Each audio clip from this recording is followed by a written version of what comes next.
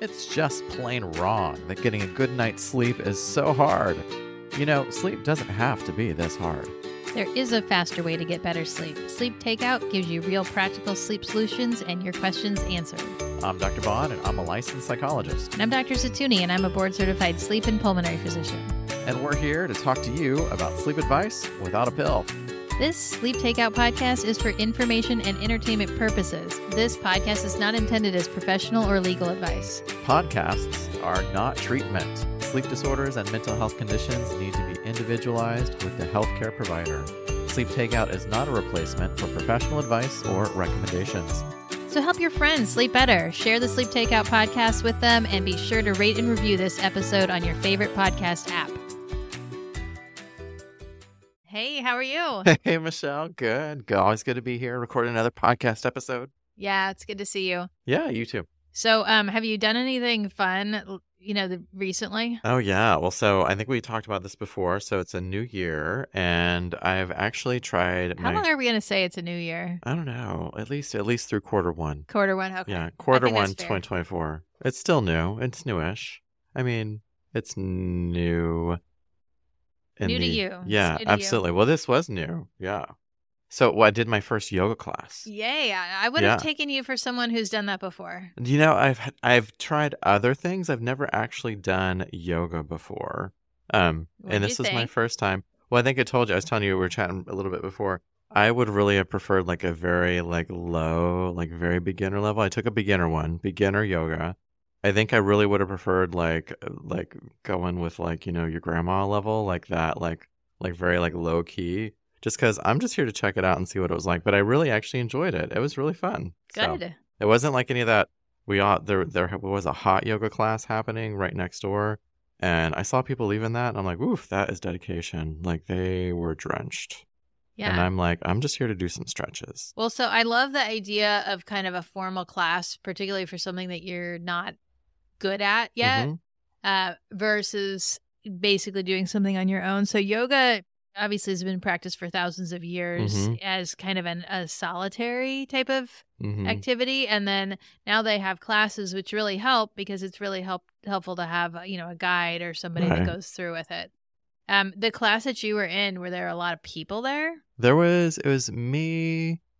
I would say there's probably about 10 of us in there. It was beginner yoga. So that's pretty good. I mean, I've been in classes where there's 30 and 40 people. And yeah, I could definitely tell the room was set up to have more people in it. But this is a new year, and maybe all the new yoga people were already there January 1. I wasn't there January 1. But it was nice. Actually, I enjoyed it. It was, and I would say the hardest part is keeping up with all the moves and knowing what the moves are. Yeah. Well, there's a whole different language. Yeah, there is. All these different positions, which are named after animals. And then you're like, oh, that's kind of like a cat. I see that. And then there's and then you had to switch. And then, but I mean, I would say the part that I found the most interesting was as soon as I got to a position, it'd be done. We would kind of move on. And then I'd be like, okay, we're moving on to the next one. And then, but you definitely stretch some things. You feel, I mean, you definitely feel it more limber afterwards. So cool. Yeah, I liked it. It's fun. I think I'm going to keep doing it. I wanted to kind of catch you up. Last time we were recording, we put kind of a thing out there for people to do, like a call to action or so, or something that, for recognition. And what I've heard back is that a lot of people are afraid of what will happen the day that they don't sleep well, or if they haven't done enough, that it's now setting the way that they're acknowledging that they're going to have a problem. So I thought that was really interesting because I didn't think that many people were going to get back to us, but it sounds like a topic. Thank you, listeners. Yeah, it sounds like a topic that needs to get really addressed. Yeah, well, I mean, you and I both see this a lot in general. These beliefs are what drive a lot of people's attempts to try and correct for a sleep disruption. Yeah, so we're titling this episode Fear, like the fear of not sleeping. And it will go a little bit on the questions that are part of that dysfunctional belief system. And we'll talk a little bit more about them because acknowledging some of this seems to be part of that recovery. Just like admitting you have a problem with anything, it's really going to be part of your recovery. And it doesn't determine if your sleep is bad. It really kind of helps make you take that first step towards the correcting of a problem. Right. Which in some respects is learning to let go. Yeah, your brain probably needs to kind of have that okay signal, like the all clear, not all solved, but all clear for the moment. And then it can keep going. Yeah. So we're going to start with kind of in the middle of the dysfunctional system. On the show notes from episode 70, you can click on the link that will take you to the whole list again. So I will probably repost that on the show notes of this one as well. But the number 10 starts out with like I can't ever predict whether I'll have a good or bad night's sleep. And I think that, a lot of people started disagreeing with this one because they all of a sudden said they could predict. Tell me what that means or does. Right. I think this one's fascinating, right? Because we human beings, we love to feel like we have control in different areas, like in predicting the future is one of them, but also predicting like good sleep.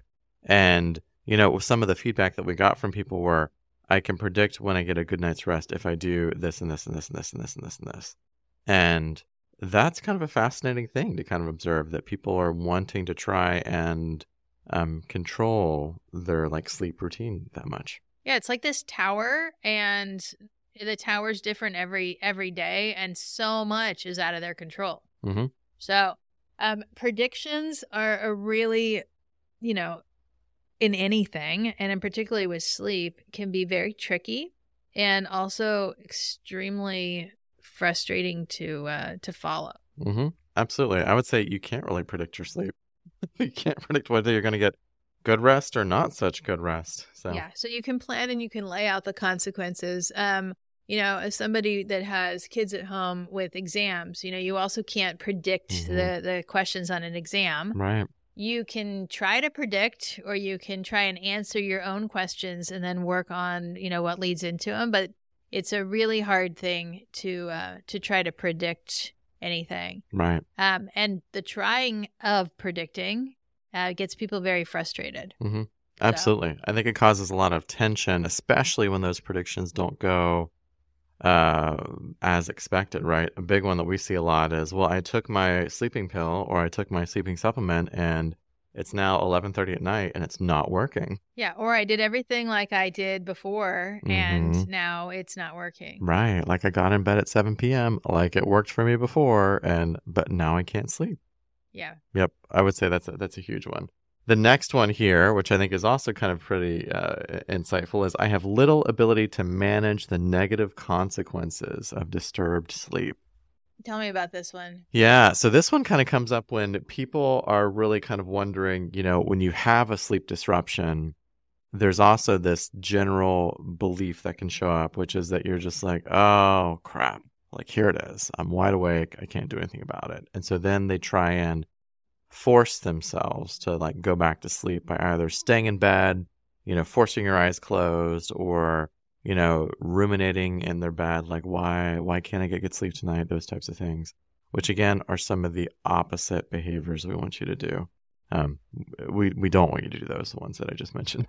So. Yeah, I think people that have had problems and then have learned to manage this space is you have to understand waking up is actually very normal, and it's actually even more of a normal part as people get older than it was when they were younger.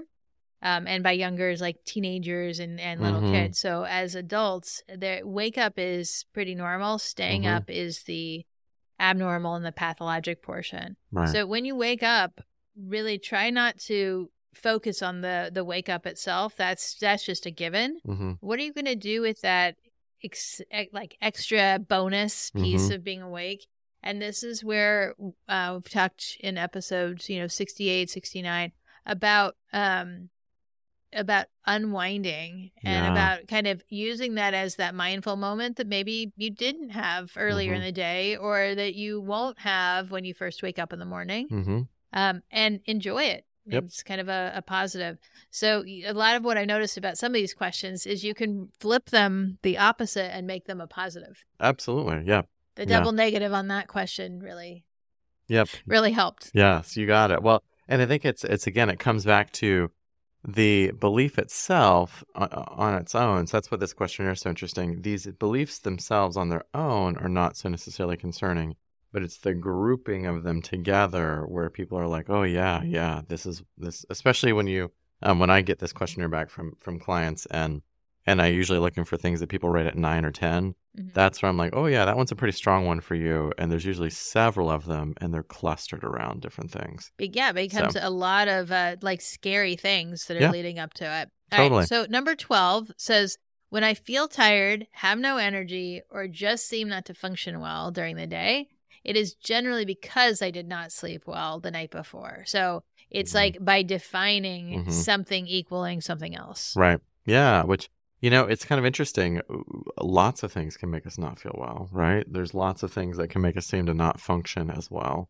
And it's really interesting that we can so quickly connect that to poor sleep, and often jump to that as like the first conclusion. So. Yeah, and one of the things that's in that journaling period, if you were starting to point to, those predictions and having a lot of fear to what's going to happen for your next day, maybe think of alternative solutions or alternative explanations. Yep. And that could be really helpful for you to kind of revisit. Absolutely. Like there's more than one, just like we've talked about cognitive restructuring on, gosh, I forget which episode that was. That was a while back. But there's more than one potentially viable explanation for things. And oftentimes the first conclusion that our brains like to come up with is usually more than likely not the most accurate conclusion. So it's kind of recognizing your own biases too at times. So, all right. And the next one, this one's important. It says, I believe that insomnia is essentially a result of a chemical imbalance. Wow. Ooh.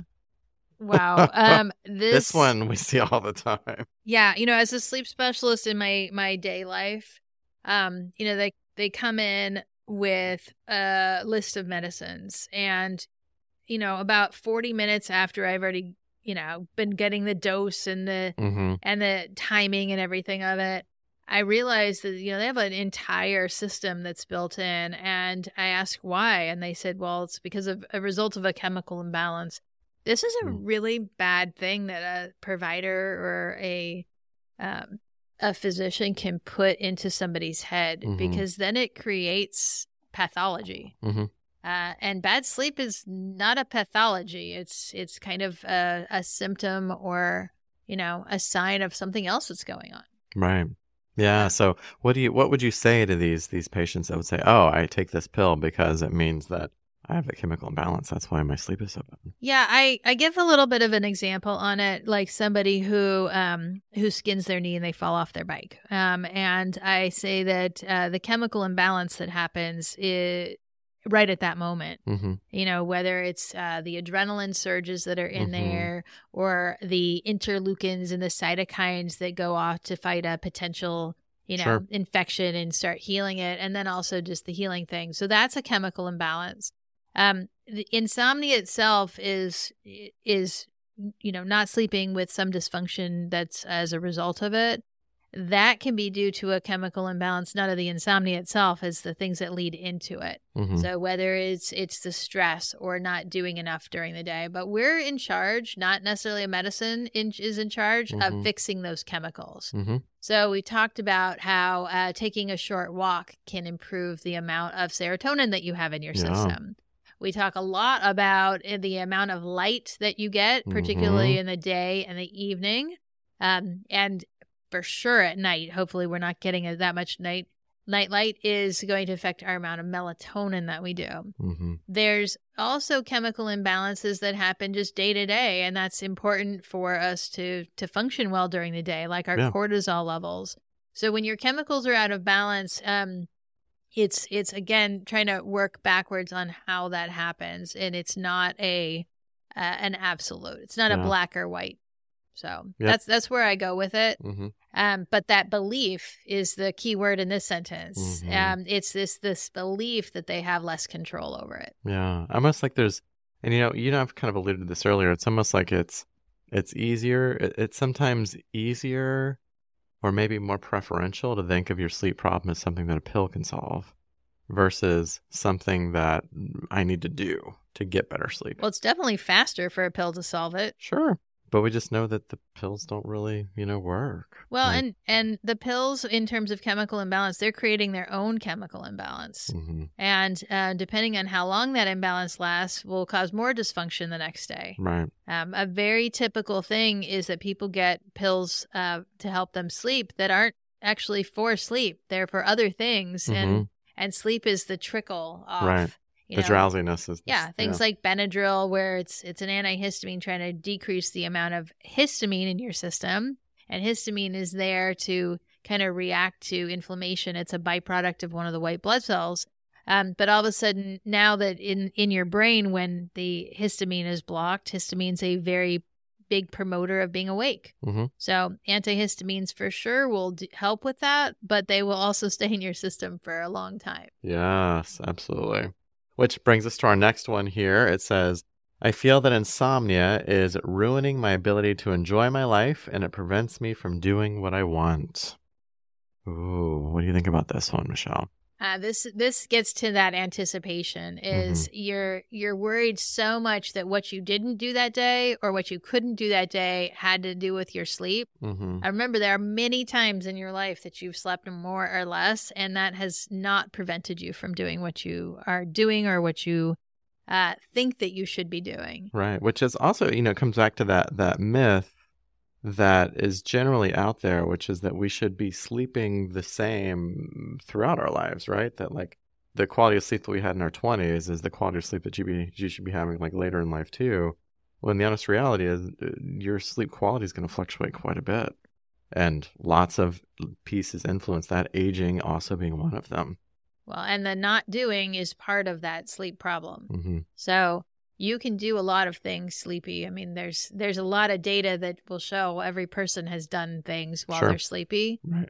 But not doing them, not signing up for things, not exposing yourself to new opportunities, that creates more sleep disturbance. Right. Not necessarily insomnia. Maybe it'll have another added effect that you used to need 6 hours of sleep and now you need 8 hours of sleep. Right. Yeah. In addition to other things that you might be on now, there might be other medications you're on that have their own set of side effects, and you name it, all sorts of things. Which brings us to our next one here. So medication is probably the only solution to sleeplessness. Interesting. I can see where a lot of people would think that already have sleep issues think that this is an answer. I hope none of you guys that listen to this podcast know that medicine is the only solution, because I'm going to tell you it's not. Right. We tell you that every time we talk to you. Right. And every episode, I think, we even kind of reinforce it too. So, yes. But if you know someone who does this is, again, a good point for the plug. Yeah. Share this episode with them. Share another episode that you liked, because medicine is not the only solution, and medicine can create new problems. Right. And in fact, we know in the long run, for better sleep, it's not going to really involve medication at all. Yeah. So let's talk about kids for a second. Mm-hmm. Okay.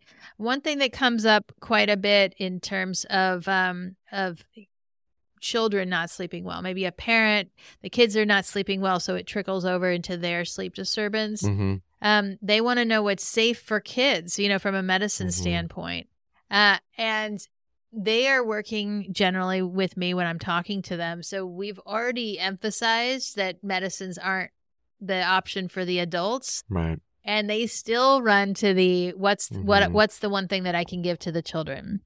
And I think it's really an important thing when you find that somebody in the house has a sleep disturbance. Kids are sponges. They look to the grown-ups that are around them. And if the grown-ups around them are taking something or doing something that's not conducive to sleep, the kids will do the same thing. Oh, yeah. So really, it's still, again, about education. And it's about, mindful habit changes that you can do to get to sleep. And also promoting how important sleep is. The number of people that say, well, I'll just sleep when I'm done with X, Y, or Z. That's not really owning to the fact that if sleep is on your list of problems that you have, don't put it off. I mean, make it almost like this holy shrine. Right. Is that you don't just do a lot of things that create anxiety, pay your bills, clean your house, do things you didn't get to. There's other times that might be more appropriate to do that. Oh, yeah. Do you get a lot of pushback with your clients on, hey, there's not enough time, this is the only time that I can do it? Oh, yeah. I mean, I think everyone's like, there's not enough time. That's where we talked about that bedtime, revenge procrastination kind of shows up. But, speaking of kids, one of the things that I'm a huge proponent of, but I will say a lot of my clients are just maybe not as familiar with this is, your internet router is a great thing to put on a bedtime. And you can definitely you can dive into the settings and you can adjust it by per device. So if you just wanted to make sure your specific devices lose internet access after a certain point in time of the day, that's completely fine. But if you're not that tech savvy, you can put the whole thing like on one of those, plug in the wall timers that you can pick up at Home Depot so that it just shuts off. And when you'd be amazed at what happens when the internet just shuts off. Yeah. So now that the Christmas lights aren't on a timer, now you get to use the same timer for. Absolutely. Yeah. Yes. Yeah. You got it. You can repurpose it. So, you'd be amazed at when they're, it's just like if you see the TV turn off because there's no longer, something to watch, you'd be amazed that you're like, oh, wow, I think I am really tired, actually. I've just been watching this show for however many episodes. So, but it's a really hard habit to break when the kids are watching an adult do it. So really, if you are having issues with your own child or someone that is having issues with their child, the entire household really should be following some of those good habits. Yep, absolutely. I've created like a shrine to where the cell phones live downstairs in the kitchen, and the shrine does not get visited very often because it's not being upheld by another person in the household. Right. So. Yep. You got it. So those boundaries matter. Okay. And then the last one here. This one I think is super important because this is a pretty big indicator that sleep disruptions or insomnia and specifically have really started to negatively impact your life. But this one says, I avoid or I cancel obligations, whether it's social obligations, family obligations, or occupational obligations. So I avoid or cancel those things after a poor night's sleep. Ooh, this one is so big. Michelle, what are your greatest stories you've heard about this one? This is one of those things where you almost wish that you could tell people they're doing exactly the opposite thing to what they should be doing after a poor night's sleep. So this is really where there's bad learning. Yeah, that's gotten put in there, and this is unlearning potential. When you're canceling things after you sleep badly for one night, or if you've slept badly for a few nights, and you're canceling future activities that are 2 and 3 weeks later because of it, maybe you've signed up to give some presentation or a book club, and because of bad sleeping, you now are behind in terms of that book club. Right. Remember, most things that are social, family, or occupational, they understand that you're a human being. And they also understand that nothing needs to be perfect, but that may be part of this issue on this perfection and the expectations that are going into it. So this is a person who's really going to need to work either with a professional or acknowledge that they have like that pathologic belief system that needs to be unwound. Yeah, absolutely. I think it comes back to, not to tie it into our cognitive restructuring episode, but it's totally related to that, is, your brain is always trying to really accomplish 3 things. It's number 1, it's keeping you alive. That's number 1 job. Number 2, your brain loves quick decision making over accurate decision making. It just prefers a quick decision. And number 3, this is the part that I think gets a lot of us really stuck. Your brain loves to connect the dots to make a story. And so many times we connect the dots of making this story around sleep deprivation of, I slept horribly last night. That means I need to cancel, the event that I was going to go to today. Or that means I need to back out of, maybe I go into work late today or call out, or maybe something else happens. And again, the story you keep telling yourself is, it's because I got poor sleep. when there's usually more than one explanation for that. And I can tell you it's usually not poor sleep.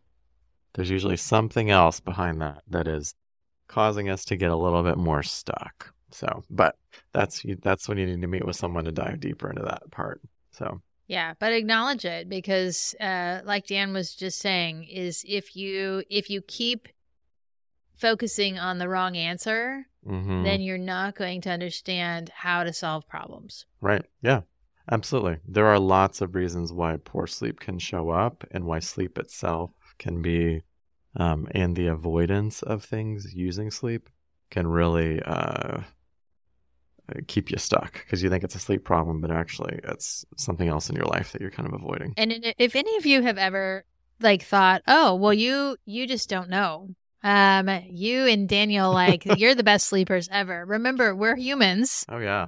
We are not AI, unlike our script that is now written, or the music that is performed, at the beginning of the intro and outro. I mean, we all have good and bad nights. It's that dysfunctional thinking that creates more of the habit.